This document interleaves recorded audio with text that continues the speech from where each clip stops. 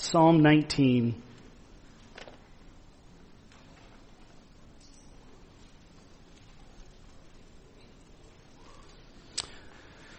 When asking people what they're reading in their Bible, I often hear the response, I'm reading through the Psalms. Which, by the way, is a good response. That's a good answer. But it's a good answer for many reasons.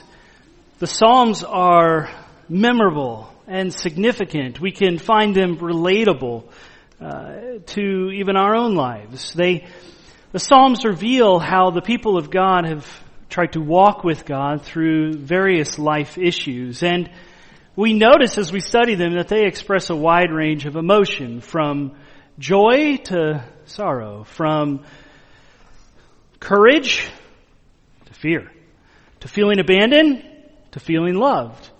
And on it goes. And as we read it, as we read through them and we realize that we face some of these aspects of life too, it becomes evident to us that we are dependent upon God and His Word to know how to navigate through those various seasons of life. The Psalms help us remember that we're not alone in our experience of striving to live for God in a fallen world. Now, let's face it, we do often think that we are alone.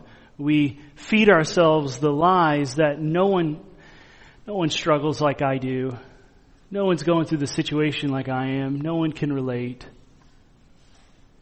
But the truth is, those are just lies. The Psalms provide comfort for us and remind us that God gives us what we need to walk in a way that's pleasing to Him. That's what we read in 2 Peter 1. He's given us His very great and precious promises so that we would live in a way that's obedient to Him. So we would live in a way that worships Him. Yet, if we're going to live in that way, we need to know God and we need to know what He said about everything. So today, I'm excited to announce that we're going to be beginning a new series starting today called Psalms for Life. We're going to be spending a few months looking at various Psalms and their different expressions of what it looks like to live a life walking with God. And I believe it's appropriate, if we're going to start looking through the Psalms and considering our life in relation to them, to begin with Psalm 19. Psalm 19 is a beautiful expression of the greatness of God's revelation and how it impacts us. So if we're going to try to figure out how to walk with God, we need to know how God has revealed Himself. And Psalm 19 is all about that. Some of you might be familiar with C.S. Lewis. He has written actually regarding Psalm 19 saying, I take this to be the greatest poem in the Psalter and one of the greatest lyrics in the world. That's a pretty lofty statement. But he's right. I believe he's right. It declares such amazing things about God and the Word He's given us. As we read through Psalm 19, we see that the point is God has revealed Himself so that we would live for Him. God has revealed Himself so that we would live for Him. And we're meant to know God. From the Garden of Eden, mankind was created to know God. And we're supposed to take that knowledge about God and bring forth a response. The knowledge of God is to bring forth some type of response from us. And so we're going to see that progression in this chapter. And you could break up Psalm 19 into three divisions. First is verses 1 through 6, where we see the proclamation of God's creation. Verses 7 through 12 will tell us the perfection of God's Word, and verses 7 through 11, and verses 12 through 14 is the petition of God's people.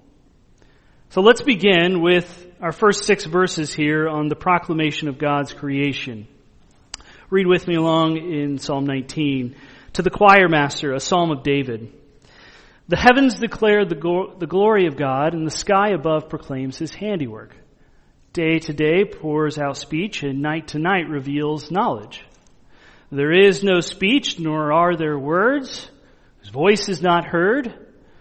Their voice goes out through all the world, through all the earth, and their words to the end of the world. In them he has set a tent for the sun, which comes out like a bridegroom leaving his chamber, and like a strong man runs its course with joy.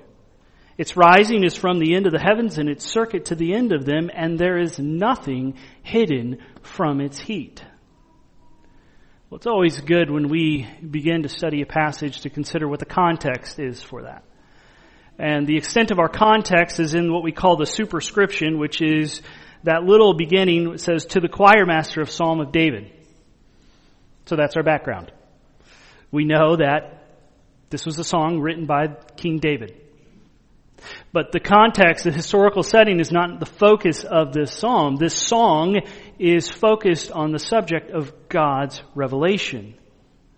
And we see it begin, verse 1, the heavens declare the glory of God, and the sky above proclaims his handiwork. Verse 1 tells us what God's creation proclaims. We call this general revelation. Truths that are revealed about God through his creation. What can be known, what can be generally known about God through all he has made and how he provides for it. And the psalmist targets in on the heavens, the sky, everything up, from the sun to the moon to space and the stars. That's his focus. And all of space and everything in it are declaring something to you. They are telling us something, and it is an ongoing telling us something. They're constantly communicating, and it's been happening since the beginning of creation, since God spoke forth and the heavens were created and the sun and the moon was created, the sky was created. Ever since then, the creation is singing a song about God. They're proclaiming something. And so if you're like me, you wonder, okay, well, what are they proclaiming? Well, the psalmist gives us the answer. They are proclaiming to you right now at this moment the glory of God.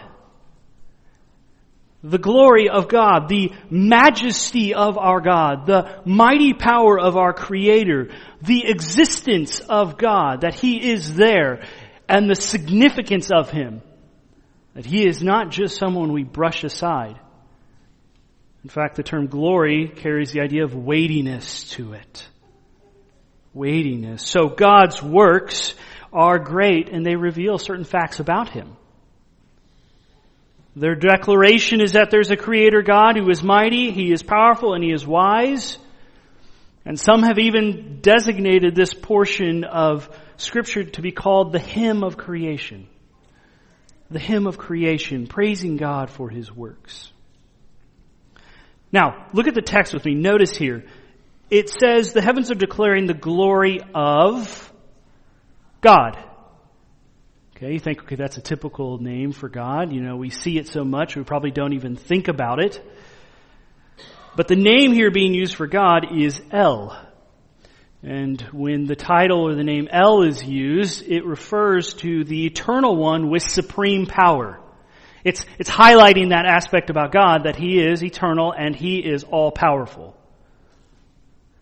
It's no wonder that, and it's very interesting, when you look at Genesis chapter 1, you see a connection there where the name used for God is Elohim, which is El, only plural,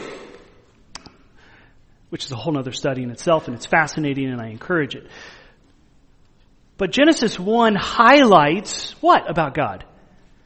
His magnificent power, His supernatural creation. So God is so powerful that He can speak forth, and the universe is created. And so it would make sense as the psalmist is reflecting on that universe that's created, he's highlighting for us the majesty of the all-powerful one. The one who is described as making all things. The sky proclaims His handiwork. His handiwork. The universe belongs to God. It doesn't belong to us, it belongs to God. He is the supreme and all-powerful Creator who made everything in 6 literal, consecutive, 24-hour days. There's no reason to doubt that. He's the all-powerful one. He can do that. And if we expect him to recreate everything at the end of time, why couldn't he have done it at the beginning? Well, he did do it at the beginning. He spoke all things into existence, meaning also he is the rightful owner of all things. The universe belongs to him, and he is the one with all the authority. That's why we read in the Psalms elsewhere that our God is in the heavens. He does all that he pleases. He has the right to do all as he pleases. When you consider the authority and power of God as our Creator, and then you think about the theory, yes, the theory, not the doctrine of evolution, the theory of evolution, it really shows that the theory of evolution is cosmic plagiarism. It's cosmic plagiarism. It's theft at its highest. It takes God's works and ascribes it to itself, as though evolution, nature, is the creator. But the creation is like a painting where the author signs his name at the bottom. And evolution tries to take the painting of God's hands and sign its own name at the bottom. And no matter how much whiteout it tries to use, and people who proclaim it try to use, you cannot erase or cover up the evidence that God is the creator. The universe is God's masterpiece, and it points to him, not to us. But we see that this proclamation, verse 2, that day to day pours out speech and night to night reveals knowledge. There's an ongoing aspect of this general revelation. Day to day, night to night. Day to day, night to night. Day, night. Day, I think you got the point. It keeps going. It's constant. It's consistent. And it pours out this speech. The idea behind this word pours out is the concept of like a bubbling spring that is always bringing forth more water, and it never runs dry. This revealing of a general understanding that there is a God and he is powerful and he's the creator. It is always bubbling up and being made known to us. Some of you probably have been on a beach before and you see one of those planes fly across just off the water, and you see them dragging one of those really long banners. And as you slowly take your time to read it, it's telling you something. Well, creation is, when you look up and you see it, it's like one of those banners that is constantly streaming for you. There is a God. He is all-powerful. He is your creator. And I would add to that, worship him. So the day reveals the knowledge of God. Nighttime does as well. You think about, in the daytime, there's not much you can see beyond our sky. And if you live out here, you just see clouds. That's about it. But what happens when the night comes and the sky is clear?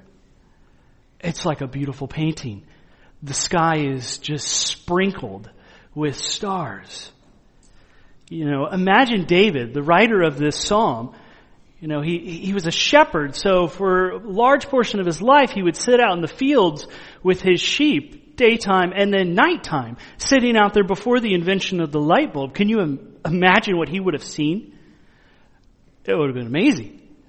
Maybe more than we've ever seen, at least with our naked eye. It's estimated that on a clear night, without the moon shining in an area with no light pollution, you can see somewhere between 2,500 and 5,000 stars. Just with the naked eye. Now we know when you add any magnification to that, especially those big old telescopes, that jumps to millions upon millions of stars. And God made each one of them, and he put each one of them exactly where he wanted them, and he made them the size he wanted them and to function how he wanted them. And we just get to sit back and enjoy. And just say, wow, God, you are amazing. In fact, verses 3 and 4 tell us that this ongoing declaration to us is a universal declaration. That everyone has witnessed it. Yet, it is a unique declaration because it says there's no speech. You're like, wait a second, hang on. You just said the heavens are declaring something and they're pouring out speech, but now it says there's no speech. Nor are there words. The voice is not heard. Well, it's a unique declaration. It's not an audible declaration that we hear. And I'm sorry, all my Marvel fans, the moon does not speak to you. But it's a silent revelation. A wordless speech, a visual testimony. We see it with our eyes. Everyone can see it, no matter what language, nation, ethnicity, age, all see this proclamation. None can claim to have missed it. Creation, it appeals to our senses through a wordless communication. Our eyes gaze upon the beauty and the seemingly infinite number of stars. We witness the sun rising and then setting with this just a radiant amount of colors, and it's just beautiful. We feel the warmth of the sun, light hitting us, and it's all to point us to God. John Calvin wrote on this passage, when a man, from beholding and contemplating the heavens, has been brought to acknowledge God, he will learn also to reflect upon and to admire his wisdom and power as displayed on the face of the earth. Not only in general, but even in the minutest plants. So we look up and we see, well, this is amazing. Look what God had created. And we start thinking, oh, look, the mountain's out today. Wow, that's amazing too. Look how big that is. And then you look at all the trees. And even think about the details of the plants and the insects and how everything works. And our minds are just captivated to praise God for all that He's created. All things exist for the purpose of proclaiming the glory of our mighty Creator. And in fact, the psalmist shifts here at the end of verse 4 to highlight one area in particular. And that's the sun. The sun testifies about God. It's something that is an unavoidable presence. It impacts our daily lives. It impacts our calendars. It impacts the production of our food, everything.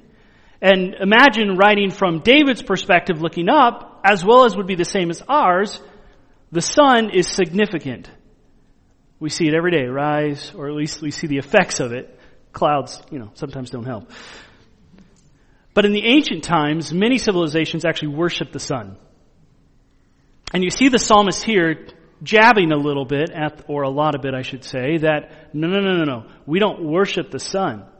The sun is just a part of God's creation in the heavens. The sun points to God. The sun testifies that God exists, that God put the sun there. And he compares that sun to two things, a bridegroom and a strong man running. The idea here with the bridegroom is the sun coming up is like it's leaving its tent. It's left its tent and now there it is in the morning to go throughout the whole day. Like a bridegroom, when he's ready to go and take his bride, he would leave his chambers, leave his house, leave his tent, and there was a sense of excitement. The bridegroom is ready to go get his bride. It wasn't a sense of, the bridegroom stepping out, like, oh man, okay, I guess I'll go get her. It's excitement, joy. He's set on a course with a mission. Thus the sun is a visual evidence. God has put it there to remind us to rejoice in the Lord. It is a new day. Rejoice in Him. But he also compares it to a strong man running. A strong man rejoicing in his race or his course. This carries the idea of representing the power of the sun. A strong man, powerful man, as it moves from the start. He moves from the start to the end of a race. So the sun begins rising in the east, runs his race and sets in the west. There is a cycle, a circuit that what God has established will happen. And it takes the power of God to set it on that circuit and to sustain it on that circuit. The sun reveals God's power, His wisdom, and His glory every time it is present. In fact, talking about the universal impact of this revelation, we see that nothing is hidden from its heat. Nothing. No one can escape it. Even though it's wordless, the effects are clear. Everyone is given this general but important revelation. And I think that brings us to a couple responses. The first is we ought to recognize and believe in this almighty Creator God. There's no excuse for you not to. We also, it reminds us to respond with humility. It humbles us. You study the vastness of space and all that God has created, the size of the stars. And we're just tiny. We're just teeny little specks. We're not as grand and mighty, as powerful. We're not as big. We're not God. We didn't make it all. Who are we? In the vastness of the universe, you would think we're seemingly insignificant. Which is what evolution, the consequences of that, wants to teach you. But it leads us to praise God because though we are seemingly insignificant, we learn that we're made in the image of God and God has given thought to us. So much so that He sent His Son to die for us that we would be reconciled to God and enjoy a relationship with Him, enjoy eternity with our Creator. That there's no longer enmity between us and God because of our sin, but now there is reconciliation. So it leads us to praise God. Praise Him, God. Only God can make such wonderful things. Praise Him for it. I think another response is it reminds us to worship God alone. We worship God alone. Now, fallen mankind is prone to drift towards deifying nature, making nature God. And we hear this more often than we realize it, and we might adapt this statement more than we realize. But you hear the phrase, Mother Nature. Oh, she's just cranky today. Oh, Mother Nature's having a bad day. Mother Nature did this. Mother Nature did that. It's just pantheism. Pantheism. Saying that the universe itself is God. But nature has been designed to not point to itself, but to point to its Creator. Nature didn't put itself there. God put it there. God made it. So we don't worship creation. We worship the Creator. But that's the problem with fallen man, is we tend to worship the creation. And general revelation about God is insufficient to bring us into a saving relationship with Him. We need more information. It doesn't give us what we need to know to be saved. You can't just look up at the stars and all of a sudden realize, hey, those spell Jesus Christ, who died on the cross and paid for it. You can't figure that out just by looking at creation. You need more. It's not enough to save, but the Bible tells us it is enough to condemn. In Romans chapter 1, the Apostle Paul writes about the ungodliness of mankind and the wrath of God being revealed from heaven against it, against men who by their unrighteousness suppress the truth.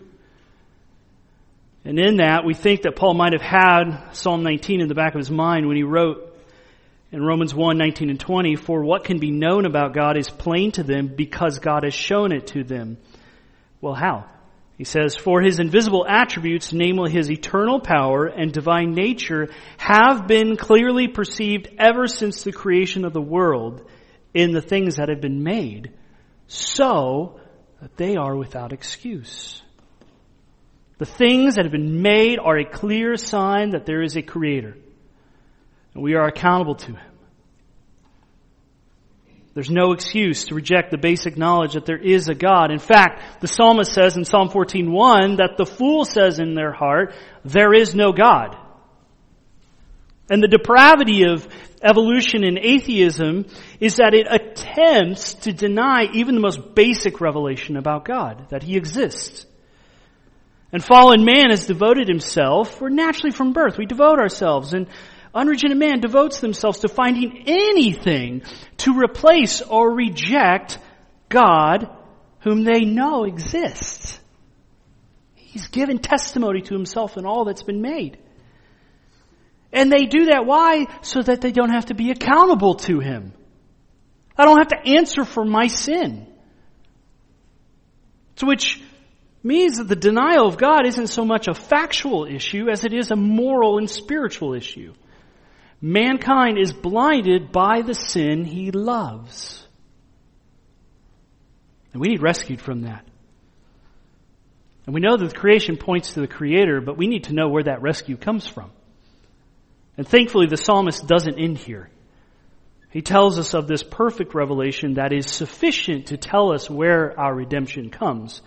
And that's verses 7 through 11. We see the perfection of God's Word. He goes on to say in verse 7, the law of the Lord is perfect, reviving the soul. The testimony of the Lord is sure, making wise the simple. The precepts of the Lord are right, rejoicing the heart. The commandment of the Lord is pure, enlightening the eyes. The fear of the Lord is clean, enduring forever. The rules of the Lord are true and righteous altogether. More to be desired are they than gold, even much fine gold. Sweeter also than honey and drippings of the honeycomb. Moreover, by them is your servant warned. In keeping them there is great reward. So we shift here from talking about God's world to God's Word. We call this Word of God special revelation. We went from general revelation now to special revelation. This Word of God that is perfect. The beginning of verse 7 there, that line, the law of the Lord is perfect, is the focus of this whole section. We're talking about the law of the Lord, this special revelation. Now, special revelation is God's communication about Himself and His will. This revealed truth is a self-disclosure from God through which a greater and more clear understanding is given. Specifically, we see this in the revelation that teaches us about redemption through Jesus Christ. In 2 Timothy 3, verses 15 and 17, Paul writes to Timothy, saying, the sacred writings, which are the Scriptures, the sacred writings which are able to make you wise for salvation through faith in Christ Jesus. All Scripture is breathed out by God and is profitable for teaching, for reproof, for correction, and for training in righteousness, that the man of God may be complete, equipped for every good work. So the special revelation, these sacred writings teach us about salvation in Jesus Christ. And they are sufficient that we would be complete in every area of life, trained in righteousness for every area of life. The Bible is God's own words to us, where He has revealed Himself much more clearly, much more thoroughly. When we see the Scriptures, we read that this God isn't just the Creator, who is omnipotent, all-powerful. He is also loving and merciful and gracious and just. And He will return. And He has a plan for all of time. We learn much more. And so, while creation speaks about God, the Bible speaking is God speaking. Notice, look at verse 7. The law of God? No. It's the law of the Lord. Your Bible probably has it capital L-O-R-D. When that's used, it's referring to the covenantal name of God, Yahweh. So He went from talking about the glory of God, the all-powerful Supreme One. Now He's giving emphasis to this faithful and loving God who gives people His Word so they know Him personally. So He's no longer some distant creator, but He is a near God, a God who saves His people, is with His people.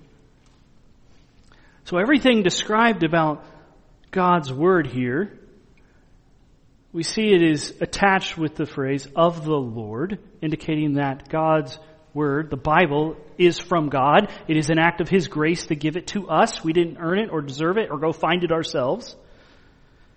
And it is describing just this comprehensive sufficiency of the Scriptures.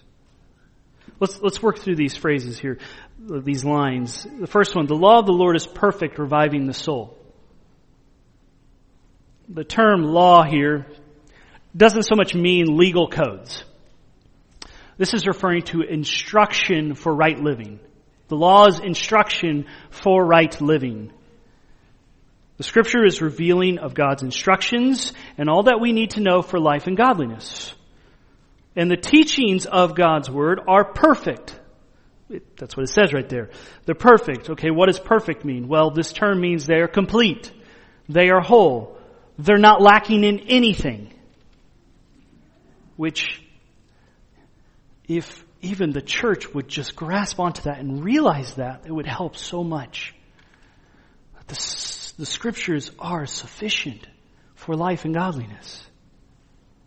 And the effects of it are clear. It is the revival of the soul. The restoring of the soul. That means Scripture gives us everything we need to know to come to saving faith in Christ and be converted, be transformed. But it doesn't just leave us there. Yes, we learn about this Jesus who came and died for us who were sinners from birth and need to be saved from our sins. Otherwise, we stand facing the wrath of God in eternity. But Christ took that wrath upon himself on the cross so that if we repent and trust in him, we will be saved. But remember, he didn't stay dead. He rose again from the dead. So not only are we forgiven of our sins, but we're given life and a hope that will be with him forever. So the Scriptures are clear, very clear about revealing that way of life is only through Jesus Christ. But they are also complete and not lacking so that we know how to continually walk with Christ. That our soul is being transformed to show we know this Lord. 1 Peter 1:23 says, "You have been born again, not of perishable seed, but of imperishable, through the living and abiding Word of God." You see, the next line says, "The testimony of the Lord is sure, making wise the simple."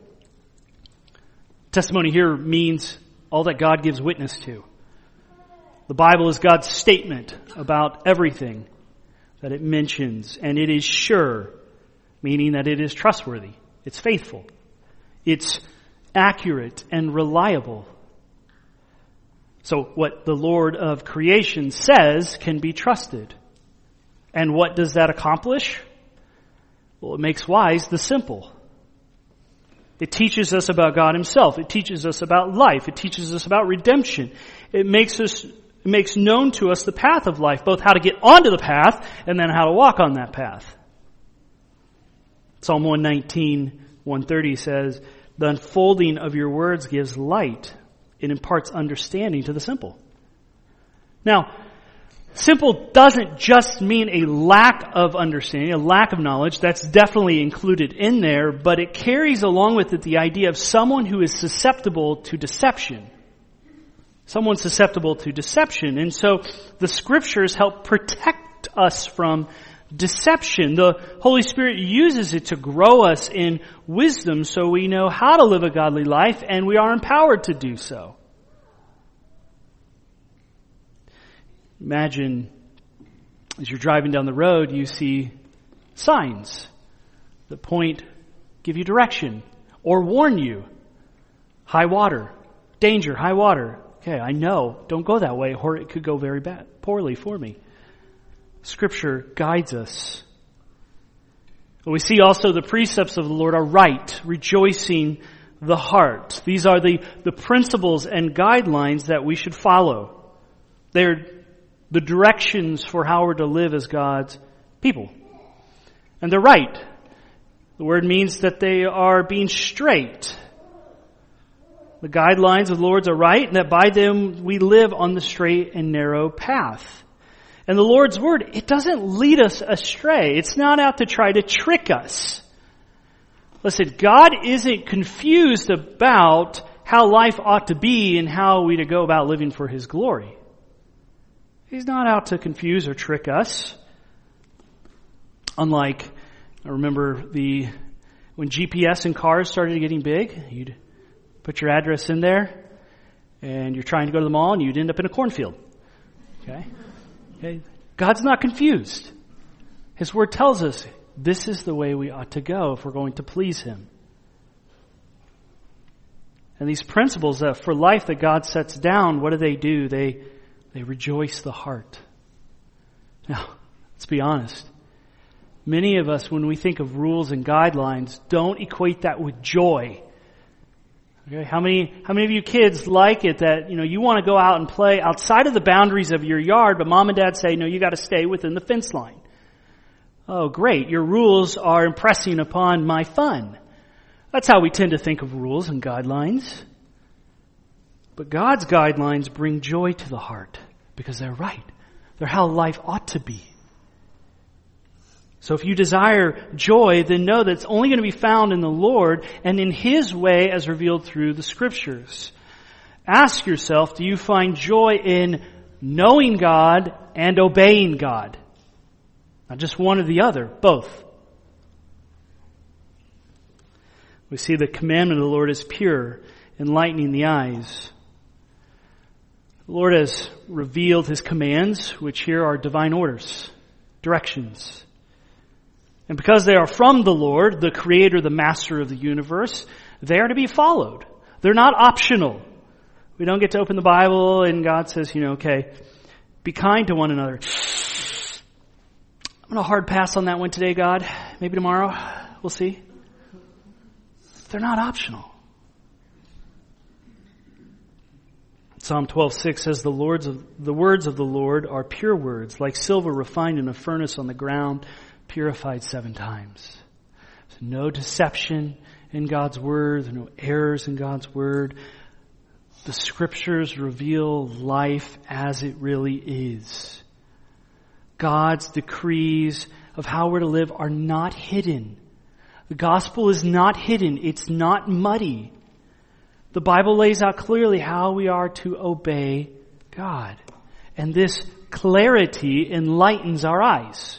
Helps us see clearly. One commentator said on this, the Scriptures, they remove 1,000 misconceptions, prejudices, and follies which like fog and darkness obscure our perceptions. It shows us the real nature of things. The Bible shows us the real natures of things. It shows us what is right, what is wrong, how we're to live. Verse 9 tells us that the fear of the Lord is clean, enduring forever. Now this is interesting. The psalmist shifts here slightly. Almost like he's beginning to talk about the response that comes from knowing God's Word. But he shifts using this term fear of the Lord to describe our attitude towards God and His Word. It's intended to capture the idea of the attitude Scripture conveys we should have. This is how we should think of God. The attitude we should have towards Him and His Word is the fear of the Lord. It is, as one writer said, the revealed way by which one properly respects God is to fear Him. We should have awe before God. I mean, look at verses 1 through 6. He made the heavens. Yes, we should respect and have awe for God. We should value and obey His Word. We should respect it because the Word has proceeded from the mouth of the universe's ruler. And the fear of the Lord is clean. His Word, the fear of His Word is clean, meaning it keeps us walking in purity. It produces a life that's not hypocritical. He says, then the rules of the Lord are true and righteous altogether. God's judicial decisions and judgments are righteous, are true. What God has declared is final and true. His decisions are right and how things ought to be. His word trumps all other words. Psalm 119, 160 says, the sum of your word is truth, and every one of your righteous rules endures forever. The Bible is true. It produces a life reflecting righteousness. And only in the Scriptures do we find the source of righteousness. And that source is Jesus Christ alone. And as we trust in Christ, we receive His righteousness as we're reconciled to God, justified before God. And then the Bible teaches us how to live in light of having the righteousness of Christ. Now let's think for a moment. What else can be described as so perfect and so powerful? I mean, we read God's Word is described as perfect, sure, right, pure, clean, true, and righteous. The effects of it, it revives the soul, it makes wise the simple, it rejoices the heart, it enlightens the eyes. What else in life can produce such effects as that? What else is as powerful and perfect as God's Word? Nothing. Nothing is. If you could walk away, if I could get you to walk away with one thing today, it's that you would see how perfect and powerful this is, how sufficient this is, how precious this is, how gracious of God it is to give us this, and that we would treasure it more and we would give our lives to study it more. This is God's special revelation where He has revealed Himself to us. It's necessary and sufficient. If we're going to live in a manner pleasing to God and avoiding sin and error, then we need to know it. But not just know it, as in I've built up all these facts I know about God in the Bible. But I know it in a way that it's changing my life. I'm submitting to it. And the Scriptures are powerful to produce the effects God intends. The Scriptures are the hammer of God that breaks the hard heart. The Holy Spirit uses it to sanctify us. The Scriptures are the Spirit's scalpel to cut away sin. They're His bandage to bind up the wounded heart. They're His sword to cut through the lies of the evil one.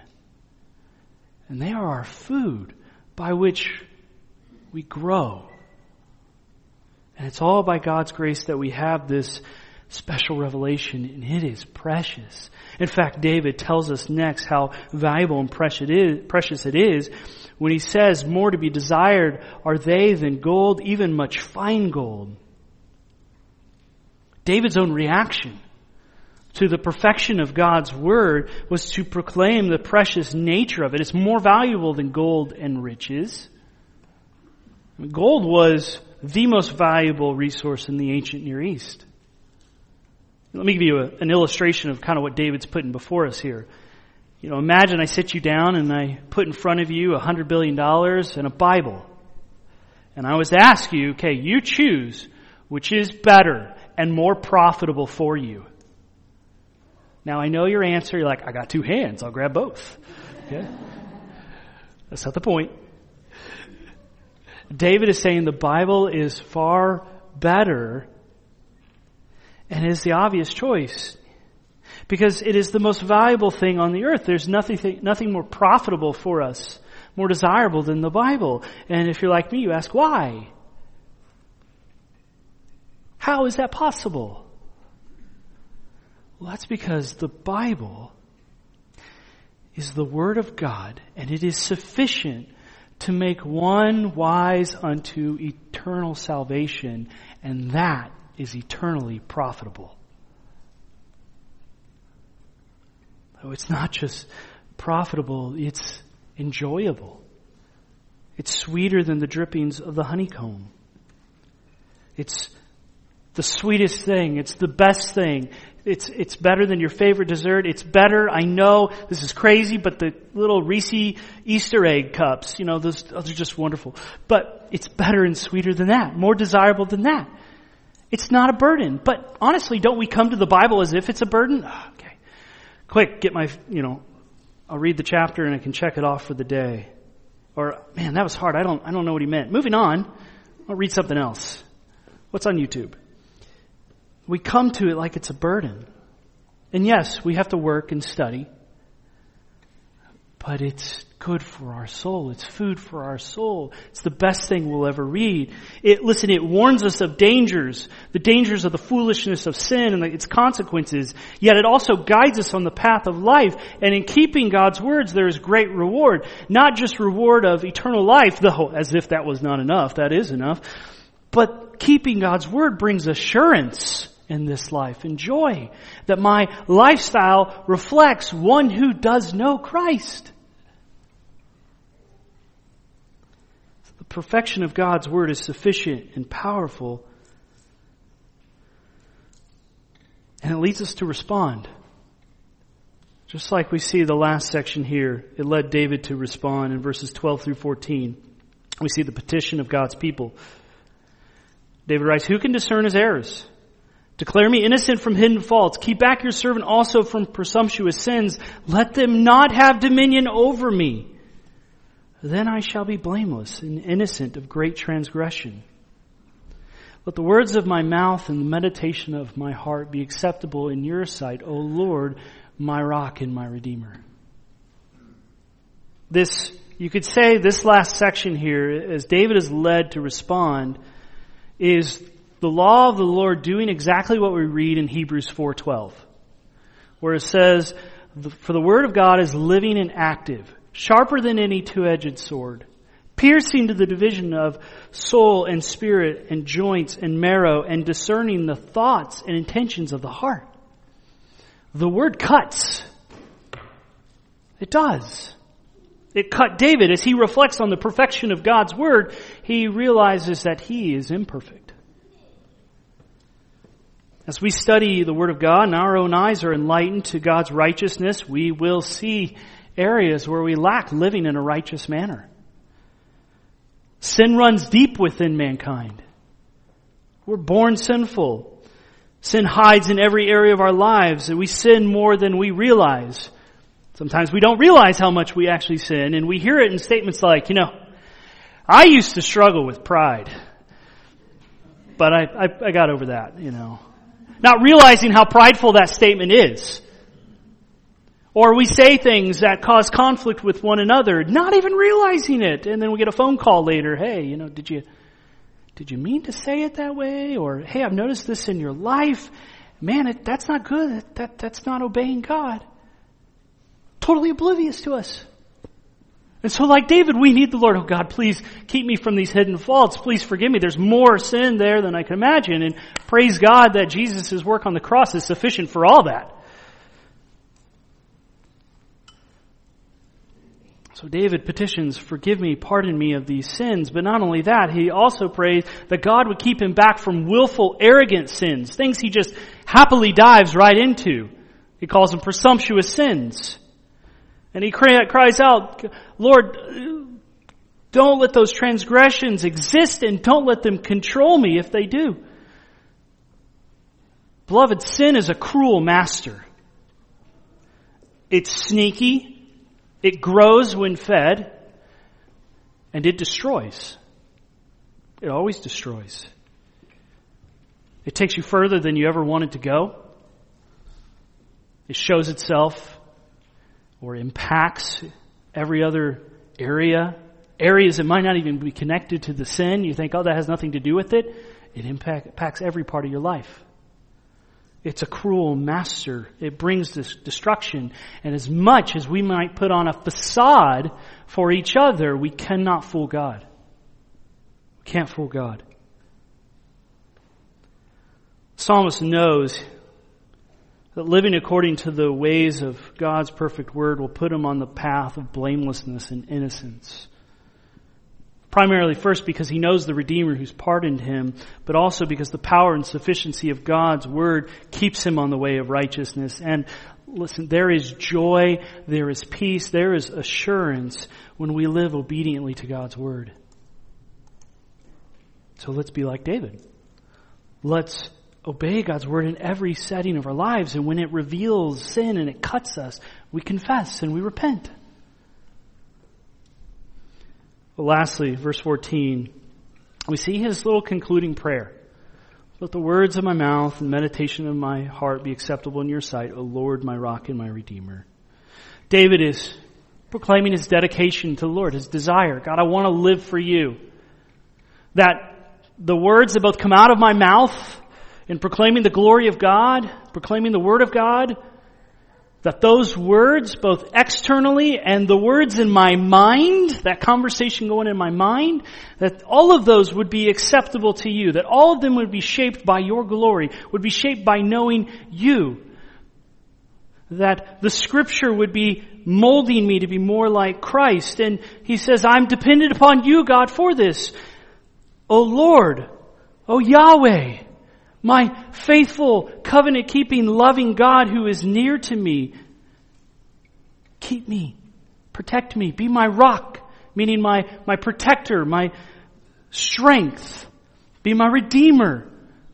The one who delivers me, the one who rescues me, who saves me from my sin.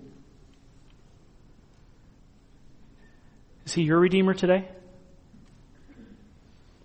Have you trusted in Christ and now know deliverance from sin and the wrath of God? Well, he completes here the cycle of this whole psalm. It began with the heavens declare God's glory, to the law speaks perfectly. Now that mankind's redeemed man, that his words would speak in a way that glorifies God. And I think this leads us to 3 areas of application. 3 applications. First, we ought to praise God. Praise Him for His works. Praise Him for His word. Declare to Him how great He is. Declare to other people how great He is. Make your speech full of reflections on just the greatness of His word. So praise Him. He is the Creator. Second, seek to know His revelation. Seek to know the Word of God. Read it to actually learn it. Well, it doesn't matter how many verses at a time that is. Read it to learn it, to understand it, and to apply it.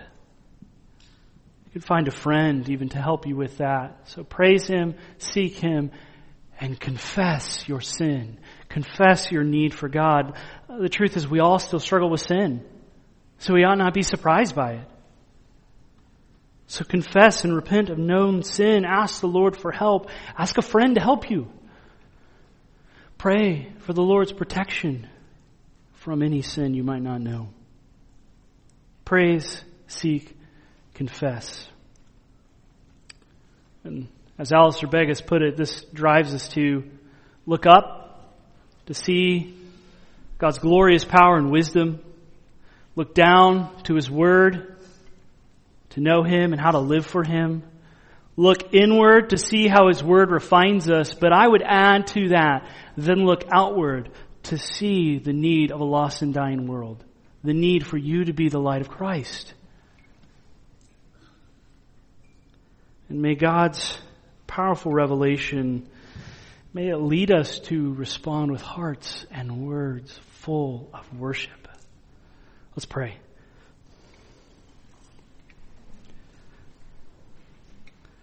Father, we give you praise, for you are the glorious Creator, the one who can make things as powerful as the sun, as the stars, who writes the laws of the universe, that governs everything and sustains everything. We praise you, for you are a mighty God, and we praise you for even making us in your image, sustaining our lives, sustaining our hearts at this very moment, giving us the ability to think.